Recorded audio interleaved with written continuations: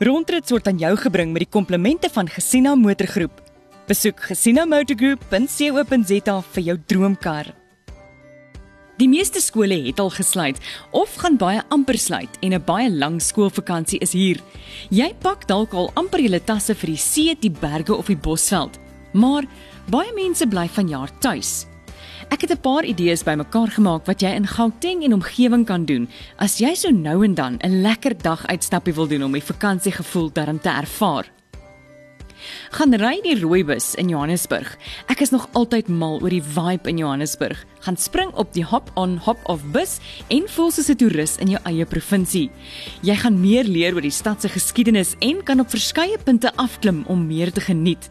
Ek het al die bus in Kaapstad, Parys, Perth en Florence gery en dit is altyd die moeite werd. Gaan ry 'n stoomtrein. Daar is nog bitter min werkende stoomtreine in Suid-Afrika. Dis 'n ervaring wat jy nooit sal vergeet nie. Gaan loer op steamtrains.co.za vir meer inligting. Hartbeespoortdam kan 'n heerlike daguitstappie op sy eie wees.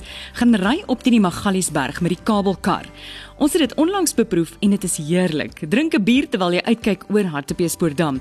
Daar's ook lekker padstalle in die omgewing en die Bush Baby Sanctuary is baie oulik vir kinders.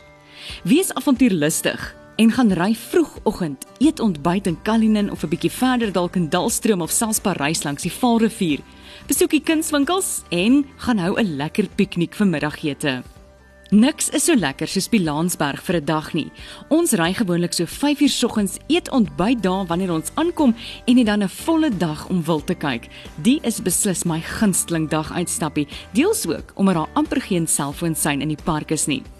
Ek hoop jy kan heerlike herinneringe saam met jou mense hierdie vakansie maak. Tot ek en jy weer praat, lekker rondrits.